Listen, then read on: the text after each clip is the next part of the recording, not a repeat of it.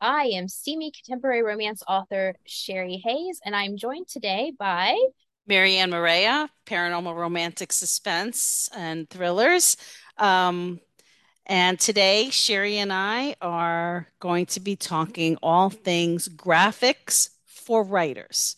We're not going to teach you how to create your graphics, but we're going to talk about how to begin looking into the tools that you would need in order to be able to start doing your own ads, anything else you can think of that you might want to use. So, yes, and there are quite a few different options out there. Some of them are better than others, and some of them just depend on what you want. So we're going to kind of dive into the different options that we have, some of which we have used, some of which we have not.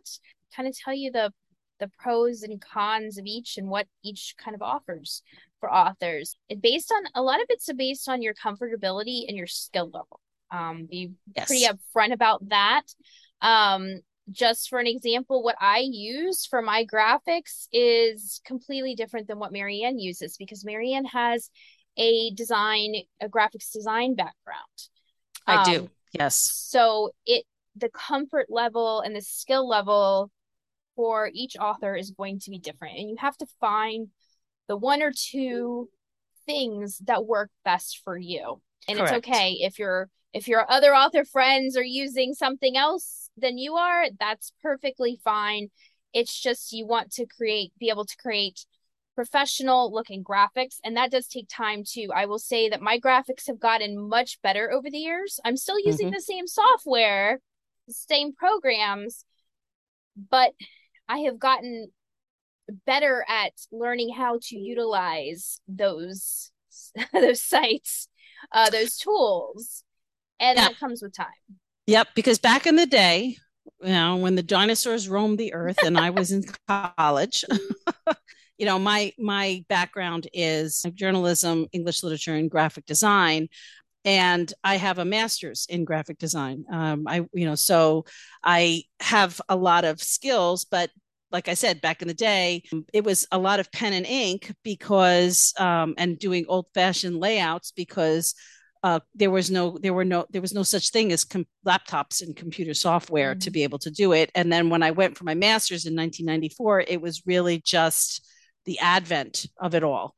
And it's come a tremendous way in 30 years. I mean, it really Mm-hmm. has. I mean, it's like now it's like what you would think about as science fiction back then. And a lot of it has become seamless, drag and Mm-hmm. drop. You have programs like BookBrush and Canva, which they have free levels for you to be able to at least go in and try them Mm-hmm. to see whether or not you want to be able to use this program or if it suits your needs. They have existing templates where you can use your own branding if you want. You can change the color scheme to match your branding. It has all these built-in fonts that you can use, but Mm-hmm. there are some limitations to the free one because obviously they're not going to give you all the bells and whistles without you paying for it. The There's a drag, lot of they it have. that you can do. Yes, there is a lot of it that you can do, and it's a good way for you to dip your toes in to designing your own artwork, basically for advertising, especially for social media, because posting in Mm-hmm. social media it's a necessary evil in terms of marketing because that's how we reach our readers in addition to Yeah. our newsletters. You have to post new things. Yes, You can't just put one static image up and just keep using it over and over and over and over again. You have to make things fresh and new. So you do need to have something that you utilize to make graphics because for most authors, it is not financially advantageous to pay someone to make every single graphic that you need made. I mean, no, and I post every day on Facebook and it's usually one other place of social media. So realistically, I'm using at least 10 images every week. I can't right. post one image 10 times, some on multiple the same platforms. You're not going to see the results on that you want. Right. And you also have to remember that there are certain ones that are certain social media platforms that are linked. Like if you post Hmm. on TikTok, you can then post it to Instagram Reels, and also from Instagram Reels to Facebook. So you don't want the same image or a little animated video that you can do in BookBrush or in Canva, to be on three different platforms and have it be the same thing, because Hmm. readership does overlap on those platforms. I mean, are you going to be Right. reaching extra other people? Absolutely, because demographics change. I mean, the same people who are using Facebook, Hmm. traditionally are not going to be the ones using TikTok. It's a much younger demographic, but the older people, the older demographic is starting to use Instagram, especially in the reels, using in the reels. So you have to be careful, and you have to be smart about it, in terms of designing a myriad of graphics, whether they're Yeah. teasers or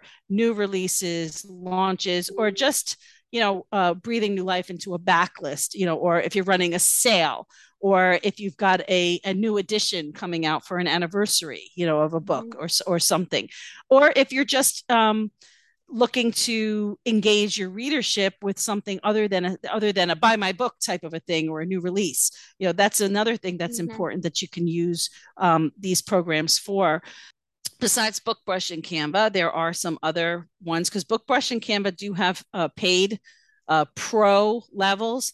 But if you really find that you have an aptitude for it, there's also PicMonkey and there's Photoshop. Photoshop is the grand dam of all art programs. It really is, especially when it has to do with manipulating photographs and doing layering. But the Hmm. learning curve on it is very steep.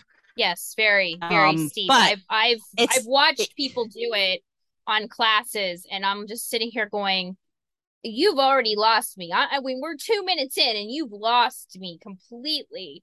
And yeah, I mean, it it, it it can be very difficult, but I don't want to dissuade anybody from wanting to try it. If you have an aptitude, or if you have a little bit of an art background, or if you took art classes in college, I don't want to dissuade you from doing it. Because it's not as financially out of the ballpark as it used to be. Photoshop used to cost upwards of between $700 and $900 for you to buy the Mhm. program, and now it is on par with PicMonkey, where it's basically $10.99 a month, and it gives Right. you every bell and whistle you could think of, including tutorials and so forth for you to learn. Whereas PicMonkey for $7.99 a month, it gives you the basic level. And there's so much you cannot do in that basic level, and you're still paying for Right. it. You have to go up to twelve ninety Right. nine a month. So therefore, it's more expensive than Photoshop. Is the learning curve as much? I don't know. I can't speak to that because I've never used PicMonkey. I am Yeah. a Photoshop girl. I have always been a Photoshop girl, but I do use BookBrush and I do use Canva. Yeah. So, Yeah. so now Let's that talk about a little we bit about now that let's we've break this down. Let's break this down a little bit. sure. So, because you said that you use BookBrush and Canva and Photoshop. Let's talk about like what specifically each platform is good at so we can break this down for everybody. I know personally there are some things that I prefer to do in BookBrush and other things I prefer to do in Canva. One of the big drawbacks for me of BookBrush is if I have a picture that I a stock photo that I have purchased elsewhere that I want to import into BookBrush to utilize on one of my graphics versus using one of their stock graphic backgrounds, it takes forever to upload. Versus if I upload that same picture in Canva, it takes a fraction of the time. It's the same picture, same, same pixels, not pickles, pixels, but it takes so much longer to upload into BookBrush. And I'm not really sure why that is, and what their program does to manipulate that. But on the other hand, I like when I want to put a book cover on a graphic, I like the way BookBrush their templates for books, the ebooks and the paperbacks and stuff are that you can just plug into it. Whereas with Canva, it's a little more complicated. You usually have to utilize the flat one, or you have to create the 3D image somewhere else and then import it into Canva as a separate image that you're layering on top of. Yep. Whereas Yep. BookBrush is like all kind of like it's already there and you're just they can combine it for you. So what do you use differently each platform for specifically? Bookbrush, can you hear me? Because Yeah. okay. Bookbrush I use for quick and dirty when I don't have the time to actually sit, where I have my cover already done or my graphic already done, and I can just drag it in, drop it, change the font, and then it's ready to go. I use Canva for templates for Instagram and for TikTok and for things like Photoshop banners, and I'm not Photoshop banners, Facebook banners, and for uh, if I want to do simple animations, that's what I use Canva for, simple animations. I've also used Canva for more complex animations, like where I actually have video that Mm-hmm. I'm going to import, and I want to be able to import either paid audio or use one of their pro audios because I have Canva Pro. I paid to have the professional level, to be able to have. I mean, I've got a couple of those videos up on TikTok that I've done, but mostly, like you said before, that you have to make a graphic elsewhere, like a 3D graphic, and then import it. And you have to do that for either of them. Um, I do that in Photoshop. I use a company if I don't want to create it from scratch. There's a company that's called Cover Vault, and if you have Photoshop, it will give you a template in Photoshop where you can actually drop in a spine, you can drop in a cover, you can drop in a back cover, you can manipulate it. And then from there, you can use that anywhere. You can use this directly straight from your Photoshop file, or you can make it either into a JPEG or a PNG file. And those are the two. PNG usually allows you to have no background, whereas a JPEG will automatically slap a white background on it. And sometimes you don't want that. You want your images to be isolated. So, and that's where a PNG file is best for that. Um, but there's each one of these with BookBrush or with Canva, they give you a pretty decent sized font list. It's not there. Mm-hmm. You can't import fonts to it. It's at least as far as I know, you can't. But with Photoshop, you can buy, and I stress buy fonts because there are places where you can go and you can download free fonts. But Sherry and I were talking right before we started recording that anything that's going to give you something that's free, you have to worry about licensing. All right, because Mm-hmm. licensing is very, very important. Whatever graphics you're going to use inside any of these programs that we're talking about, it really comes down to where you're getting your imagery. If you're not Yeah. taking the photo yourself, and you're not drawing an illustration yourself, that means you are then taking a piece of artwork or photography, or whether it's an illustration, a vector, or pixel based photograph, Mm-hmm. and you are going to use somebody else's work. Therefore, Mm-hmm. you have to pay for it. It's licensing, and there are Yeah. different levels of licensing that you have to make sure that you're paying for. That's why There, if you go yeah. to Shutterstock, Deposit Photo, iStock, those companies are stock photos. They're not particular to you. You don't buy it and then suddenly, you don't license it and then suddenly no one else can. That doesn't work that way. All right. That's why you see sometimes there's a lot of book covers that have a lot of the same people on them, a lot of the same couples, a lot of the same images. They are either paid or subscription, and they're specifically for stock photos. If you want video, that's a separate subscription. So you have to be really careful to make sure that your licensing is correct, that the commercial license that you have allows you to do everything that you wanted to do, because some of it is just for digital advertising. But if you're going to put it on something in print, that violates terms of service. So you have to make sure You that your gotta commercial license read. covers everything. Yeah, you gotta read. Yes. And I will also say, you mentioned, unless you take a picture yourself, I recently found out that that is actually not always the case, which is like apparently you are not allowed to go to a zoo and take a picture of an animal and use that for commercial purposes because the zoo owns the animal. Um, so Okay. it's so I was talking about like outside your, right, like if you took a picture of right, a flower, it's right, your flower, right, exactly. Now, if it's something on your property or something like that, you're fine or whatever. But I just be aware that if you are going to go and take a picture, um, if you are on somebody else's property, or you are, something like a zoo or something like that, do your due diligence and research what that Yes. potential copyright might be, who actually, if you do have to get permission to use said picture, um, consulting a lawyer is always helpful. And I'm going to put a little plug in here. Um, there is a company called Legal Shield.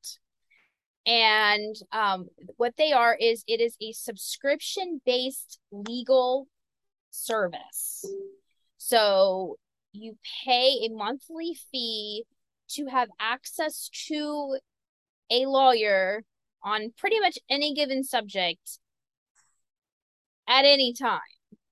And And the there's kind of no lawyer you want is an intellectual property lawyer. You don't need a real estate lawyer or somebody right, who's going to do your wills for you. right, You need an exactly. intellectual property attorney. Right. And what this company does is they will go to a law firm within the state that you're in, and they contract with that law firm. And that law firm has to do like a basically full service legal. So they're not just doing family law or criminal law or whatever. They're doing full service law. So they have different lawyers that specialize in different things. And so you're able to call them when you have a question, which I have done. I've been a member of Legal Shield for probably close to 15 years. And there's a the lady who does the copyright and intellectual property. She knows me well. We've talked many times. Yeah. But I can pick up the phone. I can call the Legal Shield number, let them know what I'm calling about, and they will take down the basic gist of my information, and then one of their lawyers calls me back within 24 hours.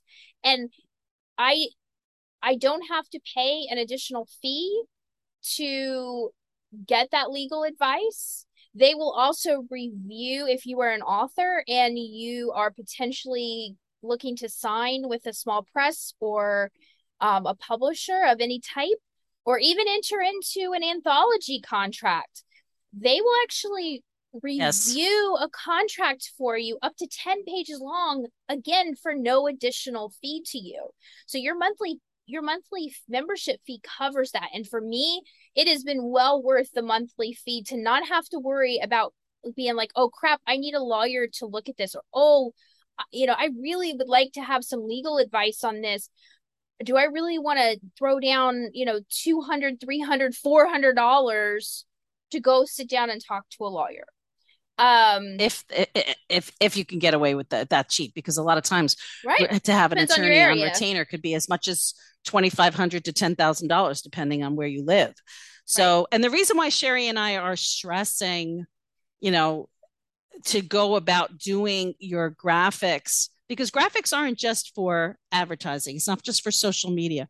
This includes book covers as well. Mm-hmm. Whether you're going to, if you decide you're going to design your own book cover, or Yeah. more importantly, if you're going to have a cover artist do your book covers, you have to make sure that they are dotting all their I's and crossing all their T's legally in terms of correct commercial Mm-hmm. licensing Right. with the stock images that they're using. Or if you have paid for them to go out and post for you of cover artist models, that then those photographs then become proprietary to you because you've paid for them, Mm-hmm. that they have also done things the correct way, because like, as Sherry knows, which she just went through, she paid for a cover artist to take, to have custom artwork, custom photographs done, and she had to fight with her cover artist to be able to get her licensing to prove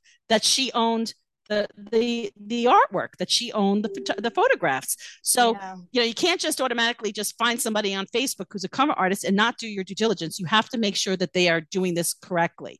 Now, cover artists will belong to Shutterstock, Deposit Photos, Adobe Art, iStock, these paid subscription services that I've spoken to you about before. And a lot of times, because this is their bread and butter, they will buy an entire stable of stock Mm-hmm. art. And but those images, it's not like a one and done. They have the right to be able to use them again. Now, should they use them again? That's up for grabs. You know what I mean? If Yeah. if they're they should really, if they're going to use one image, it should probably not be used again unless they're talented enough to be able to go into Photoshop and manipulate those images so much that they're unrecognizable, so that they don't look like they have one cover that is so similar to another cover. That's an issue where stock photography has caused some ripple effects in Yeah. terms of copyright. Yeah, no, So we should maybe talk about the difference between a stock photo and a custom exclusive photo. And I know that seems kind of self-explanatory, but when you're looking at your pictures that you're purchasing, you need to, especially if you're doing so from a cover designer or a photographer, you need to again read the contract and know what you're signing, know what you're buying for that, what the price that you're yes, paying. right, Because a stock yes, photo, because it's being sold and used multiple times, is going to be your cheapest option. A lot of right. times you can pay as little as $10 a photo, sometimes even less if you buy. They have some of these sites have special Packages. packages that you can buy, Yep. and you can get it cheaper than that. But I would say $10 to $20 is about the range that you're going to pay for a stock image. Right. That's And going to be sometimes they'll run a reused. special. Right. Right. Like, cause I have Deposit Photo, and they ran a special not too long ago that it was $80, and it was for, I think it was 100 images that you could download, Mm-hmm. but they only give you 365 days in order to download Right. those images. It's not like you have the right to download them, you know, for the rest of your life. And more importantly, if you download it once, when you re-download it, that counts as another download. You know what I mean? Mm, So you have to be really careful and make sure that you're not just downloading images that you think you're going to try, that you make sure that you download the image. The comp is short for composition. And basically what it is when you are fooling around on whatever it's not the high graphic resolution program you decide image. to use, it's not high resolution. And the other thing you have to remember is when you are downloading images from any of these image companies, these subscription companies, they're going to give you different formats in terms that you can Mm-hmm. download. You can download vectors, you can download EPS files, you can download JPEGs. All right, those images are usually high res, and the resolution gets higher and higher depending on the size. When you're doing something that's only going to be looked at digitally, meaning that it's only going to be on social media or looked at on a computer or on a phone or on an iPad, you don't need high resolution. And that's probably one of the reasons why Sherry is having issues uploading these high resolution images to BookBrush, because they're Mm-hmm. probably 600 dots per inch, which is a very it's a or 1200 dots per inch, which is a high resolution image, when for something that is just for screen only, it only has to be 72 dots per inch. Right. So, but you have to be careful, because if you're going to download something that's really low res, you cannot use it for print. Everything Right. will be blurry and Right. So pixelated, you have, I you mean, know? so you have to kind of like balance that. And for me, I would rather have the high resolution image, just in case I did ever want to use it for print, or Right. for like, and when I say print, I'm not just talking about book covers. If you go to book signings, you may want a banner that Right. to put up, and you will need a high resolution image for that. You cannot Yes. use the low res. And Yeah. depending on the size of the banner, you may need something that's higher than 300 or 600. You may need Right. 1200 DPI. And the other Right. thing is, if you want to do cover flats, something you can sign and you can give away, as an inexpensive way to Right. be able to have swag to give out.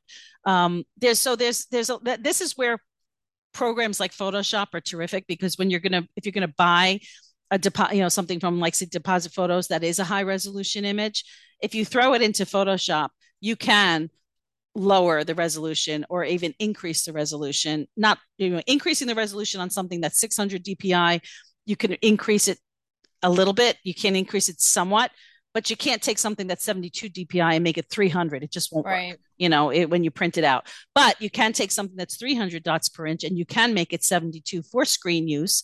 But you just save as, you make a copy of it so that you got one that's a low resolution and you have one that's high resolution. I mean, it's the same download. You're just using it for two different mediums, and that does not violate terms of service to do it that way. So no. I have to say that when it comes to graphics, because like I said, this is kind of like my bailiwick, it's my wheelhouse. Do not, and I cannot stress this enough, do not download images off of Google and just use them. Okay. That is such a rookie mistake. I mean, if you're doing that, please stop. If you're listening to this and you're those doing images that, don't belong to you. Please stop. Those images don't even belong to Google. All right. No. They just are propagated into the internet, and that doesn't make them free.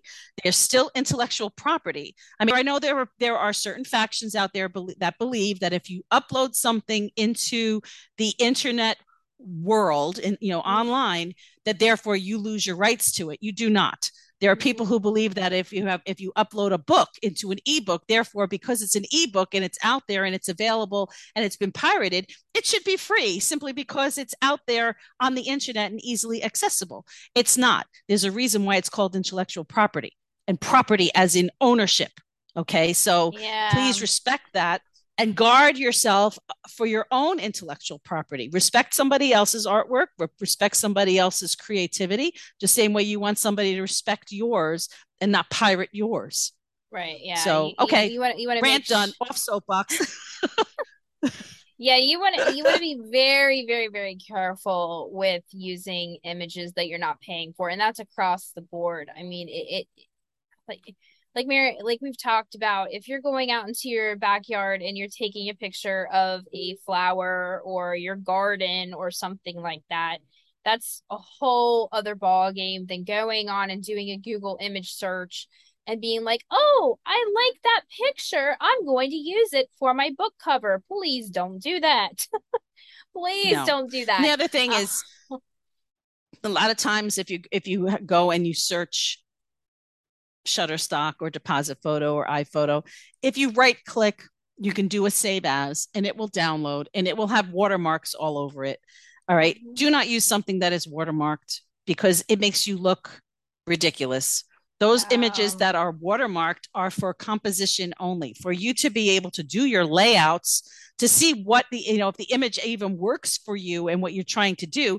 Because what if you buy it, you download an image, it costs you $10 or $20 to download that image. You drop it into your layout, whether it's your book cover or your ad or your teaser or what have you, and it doesn't work.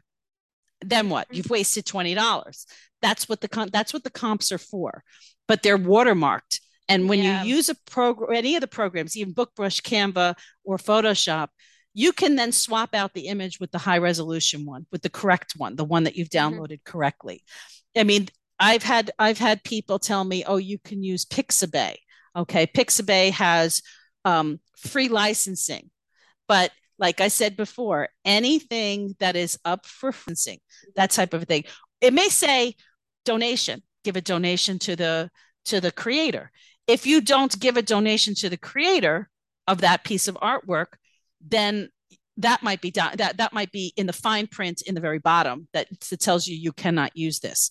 I would be very iffy about anything that you can download for free, whether it's a font or whether it's an image or whether it's a video, because those things, they may have, there also might be something attached to them that's going to screw up your laptop. I've done that myself. Yes. I've had that problem myself when I've looked at something, just for inspiration, and then had it screw up my laptop. Last summer, I lost just about everything, because of a Trojan horse that was attached to something that I was searching. So be careful. Yeah. Yeah, be very, very careful. Well, in the last couple minutes, I wanted to kind of round it back out to talking about graphics in general and some of the things that when you're creating graphics you need to be thinking about. Um, One of the things is obviously utilizing the templates if you're using BookBrush or Canva, and if you're not, going and actually finding what the template sizes are for Correct. each individual platform that you're using it, whether it's a book cover or whether it is Facebook or TikTok or Twitter or Instagram. Make sure that you are using those templates because it does look very unprofessional if you try to upload a Facebook image to Twitter. They don't go, the templates don't match, and so it'll cut things No. off, and it Yep. just looks very unprofessional. My number two recommendation would be change up your colors that you're using because people react differently to different colors. And I know that sounds really kind of weird, but like personally, I love purple. I am drawn to purple. If you post something that has a lot of purple imagery in it, I am going to be more likely to stop and look at that for more than just scrolling by. It's going to catch my interest more than if, say, you post something that's yellow, got a lot of yellow in it. But for somebody Well, else, right. But for somebody else, it may be the exact opposite. Maybe they like the color yellow. Maybe that's a cheerful color for them and they're drawn to the color yellow. So when you're doing graphics, you want to make sure you're not constantly using the same colors over and over and over again. I mean, your book cover obviously excuse me, is going to be, static.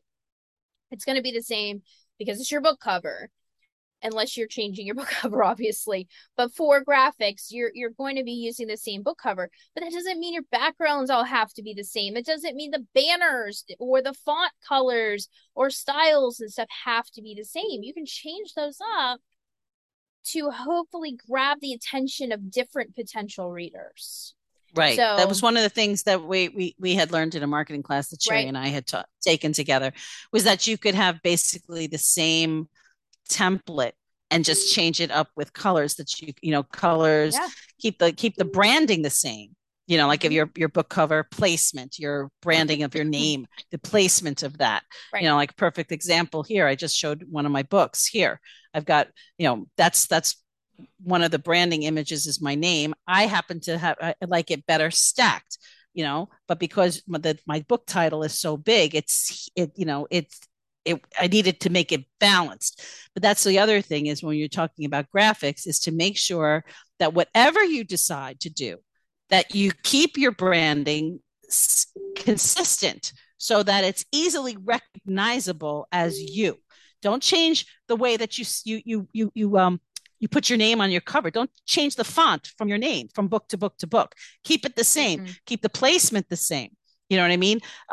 Like for me with that one, that's horizontal, but stacked actually looks better. So now going forward, I'm going to start using my name more stacked. Because it just has a little bit more of a powerful impact. When people see it, they're going to remember it. Same thing. And it doesn't have to be for every book cover. It doesn't have to be for every graphic. But if you're doing a series, whether you're Mm-hmm. doing a series of teasers, say you're doing graphics for an upcoming launch, and you start off doing one a month, and then it's two times a month, and then it's once a week, and then when you're getting even closer that it's every single day, until the launch, and you're Mm-hmm. changing things, changing the colors up and so forth.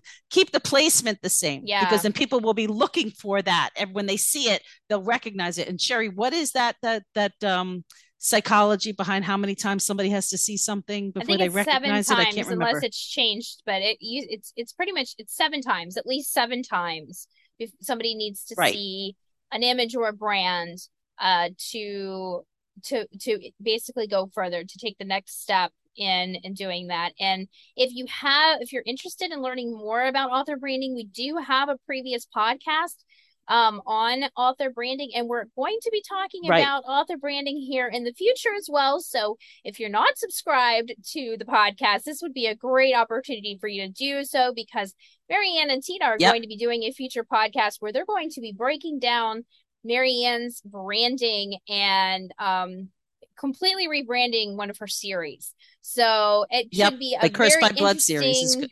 podcast. But I hope Right. that you have enjoyed listening to our podcast this week, talking all about graphics. Hopefully you have gotten some insight into some do's and don'ts, and maybe some pros and cons of the different platforms. And hopefully we'll tune in next week to see what we have in store for you on the next episode of Bound by Books.